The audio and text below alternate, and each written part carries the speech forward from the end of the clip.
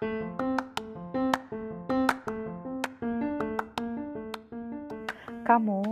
lagi dengerin Tita Tree Talk. So you're listening Tita Tree Talk. Welcome.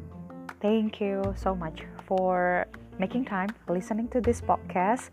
Welcome to Gizi Corner. So Gizi means nutrition if you want to know. So guys, have you ever wondered if, like maybe people suggest you to consume vitamin C to stay healthy? I think this is, like the common suggestion that people used to, give to their friends, or maybe you have ever, said to your friends to consume supplement like vitamin C, and so they can keep healthy. If so, have you ever wondered that if this claim or if this suggestion is really true? So, vitamin C has been very popular since Linus Pauling was twice awarded Nobel Prize in 2 categories. And he started getting really into vitamin C in a strange way. So he took like tons of vitamin C in a day. So if you do not know, Linus Pauling won a Nobel Prize for his work with quantum chemistry and a Nobel Peace Prize in the 60s for his anti-nuclear weapon advocacy. And then when he came out with a book in 1970 claiming that vitamin could help people avoid colds and improve their health, it took off. Since that, people all believe in Linus Pauling with his suggestion to consume like almost 3 grams in a day. As a daily recommendation for adult, we just need only 75 to 90 milligrams of vitamin C a day. So if you can compare from the suggestion from Linus Pauling, like 3 grams, meaning like 30,000. I'm sorry, I don't do math, but I think that 30,000 milligrams in a day compared with our daily need, it is only 75 milligrams. It is so big. And you know what? Without consuming a supplement, actually we can just easily, find the source of vitamin C in our food, and there's tons of it. And I think if people are eating enough vitamin C, they can eat enough vitamin C by having their normal diet. Fruits and vegetables are the best source of vitamin C. Do you know guavas? Guavas are amazing because per cup, it can consist of 377 milligrams. Okay, hang on, I will take my notes. So here, oranges. If you are the big fan of oranges, per cup it can have 96 milligrams. Following papaya, 88 milligrams, broccoli, 81 milligrams. And we can just, find the source of vitamin C easily in all green leafy vegetable, which is really amazing. So basically, we do not need that much from supplement to, making sure our body take enough of vitamin C in a day, because, like the source that I just mentioned before, they are very rich of vitamin C. And you know what? Taking large amount of vitamin C, it's not the best idea. Just because vitamin C is good for you doesn't mean that taking more is better for you. Based on the research, taking vitamin C in large amount can cause stomach pain, diarrhea, or nausea, or even it could get worse. And based on a Swedish study found that man who took just 1,000 milligram of vitamin C in a day, they then, like developed kidney stone. Kidney stone, it's pretty big deal, right? But yeah, I think, we cannot seriously hurt, like ourselves when we consume like a large amount of vitamin C. I don't think that no one has ever died from an overdose of vitamin C. And still, I don't think that it is so comfortable when you have, like stomach pain and diarrhea all the time when you consume like lots of vitamin C. Yeah, for the bottom line, taking more than you need costs more. It might also raise your risk of side effect, right? So, what if you get colds? For me, just stay hydrated and sleep well. Eat well. Eat your fruits and drink your water. That is the end of today's discussion. Yeah, I hope that you like it and learn something from my sharing. And let me know if you disagree with me or if you want to ask me a question about nutrition. I would love to answer your guys' question. Thank you so much for listening and parang.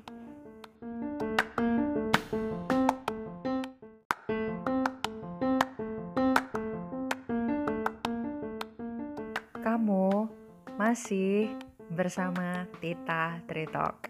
Di episode kedua ini adalah versi yang sengaja aku bikin dalam bentuk bahasa Indonesia. Harapannya untuk teman-teman yang baru belajar bahasa Inggris dan merasa kayak belum dapat keseluruhan informasi dari episode pertama yang full English, mudah-mudahan episode ini bisa membantu kalian semua untuk lebih memahami konteksnya. Atau beberapa di antara kalian ya yang lagi belajar bahasa Indonesia, welcome. Hopefully it can help you and please enjoy. Yuk, kita mulai.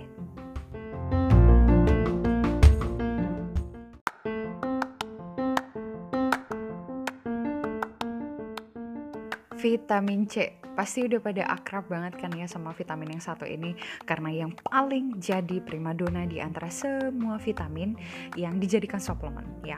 Terus I think that many of us itu banyak banget dapat suggestion atau mungkin memberikan suggestion ke orang-orang ya kalau mau sakit ya, terlebih di musim penghujan atau ini ya di masa-masa pandemi kayak sekarang ini, untuk disaranin minum vitamin C, konsumsi yang banyak ya untuk menjaga imun. Kita bisa bahas ya untuk menjawab pertanyaan yang satu ini, tapi kita mau balik dulu sih, asal muasalnya nih dari mana sih ide kenapa dari semua vitamin dan mineral atau zat gizi lain kenapa vitamin C? So, itu dimulai dari Bapak Linus Pauling.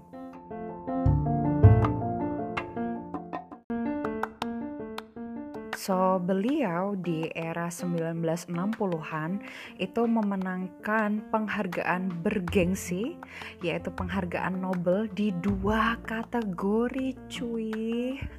Buat yang belum tahu ya seberapa keren penghargaan Nobel, kita mungkin bisa bahas soal itu di podcast kita yang lain, atau kalau kalian gak sabar kalian bisa googling aja deh seberapa keren penghargaan itu. So, kembali lagi ke Bapak Linus Pauling. So, beliau itu dapat penghargaan di bidang pekerjaannya ya, yang berkaitan dengan kimia, quantum chemistry gitu, yang sebenarnya aku gak begitu ngerti sih. Terus yang kedua itu Nobel Peace Prize yang mengkampanyekan tentang anti-nuclear weapon ya. Jadi kebayang gak sih beliau ini tuh saat itu sangat populer, dan asumsi aku orang sehebat Bapak Pauling ini akan menjadi panutan lah gitu ya. Terus sampai suatu ketika ya Bapak Pauling ini menulis klaim ya dalam sebuah buku yang kemudian diupload. Kayaknya nggak diupload sih, kayaknya waktu itu internet belum sepopuler sekarang ini, dipublish ya saat itu. Jadi beliau itu menulis tentang klaimnya yang mengkonsumsi vitamin C sehari-hari dengan dosis yang tinggi dan kaitannya dengan meningkatkan kesehatan beliau. Dan mulai dari situ deh akhirnya tenar. Nah, yang menjadi kontroversi itu di sini tuh karena beliau itu melakukan penelitiannya tadi itu ke beliaunya sendiri gitu loh, nggak kayak sesuai dengan standar kalau kita melakukan penelitian yang mungkin harus memakai jumlah subjek penelitian, jumlah sampel lah, kemudian kayak ya lah kalau dalam penelitian kan ada beberapa hal yang harus diperhatikan, tapi beliau tuh cuma simply kayak menuliskan pengalamannya dan melihat jumlah atau dosis vitamin C yang dikonsumsi itu tuh gede banget, yaitu 2000 mg rata-rata, dan bahkan beliau pernah ngomong kalau beliau itu sampai 3 gram per hari yang setara dengan 30.000 miligram. Sementara kebutuhan kita akan vitamin C setiap hari itu cuma 75 mg cuy. Ya, yang rekomendasi terendah dari Bapak Pauling aja tadi 2000 mg. Yang paling rendah itu 2000 mg ya, dan kita bandingin kebutuhan kita sehari-hari yang cuma 75 compare to 2000. Itu banyak banget. Terus kalau kalian tahu tuh sebenarnya tanpa konsumsi vitamin C ini, jadi yang aku maksud dari tadi itu vitamin C dalam bentuk suplemen ya. Jadi gini, makanan kita sehari-hari ya, kalau kita makan makanan yang beragam ya, kita makan sayur, buah dalam jumlah yang cukup, itu sebenarnya tuh udah mencukupi kebutuhan kita yang cuma 75 mg. Karena apa ya? Di sini aku sebutin deh ke kalian ya, contoh bahan makanan dengan kandungan vitamin C-nya ya. Kayak yang paling tinggi banget ya, itu tuh ada di guava atau jambu merah ya, jambu biji gitu, itu tuh juga tinggi ya. Per cupnya itu tuh sampai 300-an cuy, 336 mg. Terus kita juga punya sayur-sayuran kayak tomat, brokoli, terus sayur yang hijau-hijau, itu semua tuh tinggi banget, yang hampir nilainya tuh lebih dari 50 mg sehari kalau kita konsumsi. So sebenarnya konsumsi suplemen ya yang benar-benar 200 mg utuh itu tuh nggak perlu, karena yang ada tuh hanya terbuang aja lewat tubuh kita karena udah dipenuhi dari makanan kita sehari-hari, dan kita tambah minum itu lagi tuh kayak cuman lewat. Dan kalau kalian tahu, ternyata tuh ada efeknya ke tubuh kita kalau kita tuh mengkonsumsi vitamin C dalam bentuk suplemen. Kalau kebanyakan, kita bisa mengalami mual, muntah, bahkan diare. Dan beberapa penelitian dari Swedia itu membuktikan kalau ternyata konsumsi vitamin C dengan dosis tinggi dalam bentuk suplemen yang mencapai 1000 mg itu bisa berisiko untuk mengalami yang namanya batu ginjal. Ngeri gak sih? Ya ampun, batu ginjal ya. Tapi emang sih belum ada yang orang yang pernah meninggal hanya karena mengkonsumsi vitamin C dalam jumlah yang banyak, yang abis itu dia overdosis dan meninggal. Itu emang belum ada sih kasusnya. Tapi kalau coba deh kalian kayak think about batu ginjal, terus kayak mundur ke diare aja tuh udah kayak yang irritating banget gak sih? Bukannya gak enak ya kalau diare. Aduh, jadi please ya, kayak kita gak perlu banyak-banyak deh atau sering-sering beli yang namanya suplemen vitamin C, karena dengan kita konsumsi sayur dan buah itu udah cukup teman-teman.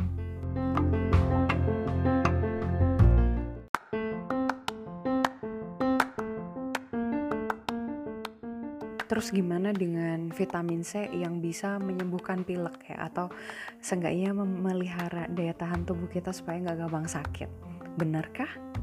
Sejauh ini belum ada yang bisa membuktikan kalau vitamin C itu bisa benar-benar nyembuhin kamu dari pilek, batuk pilek ya, atau memelihara kamu dari penyakit itu. Saran aku, kalau kalian misalnya lagi gak enak badan atau udah pilek batuk, istirahat yang cukup ya. Terus minum air putih yang banyak dan makan buah sayur kamu ya, gak perlu yang namanya suplemen itu tadi. So, that's the end. I hope that you learned something. I'll see you to the next episode. Parang.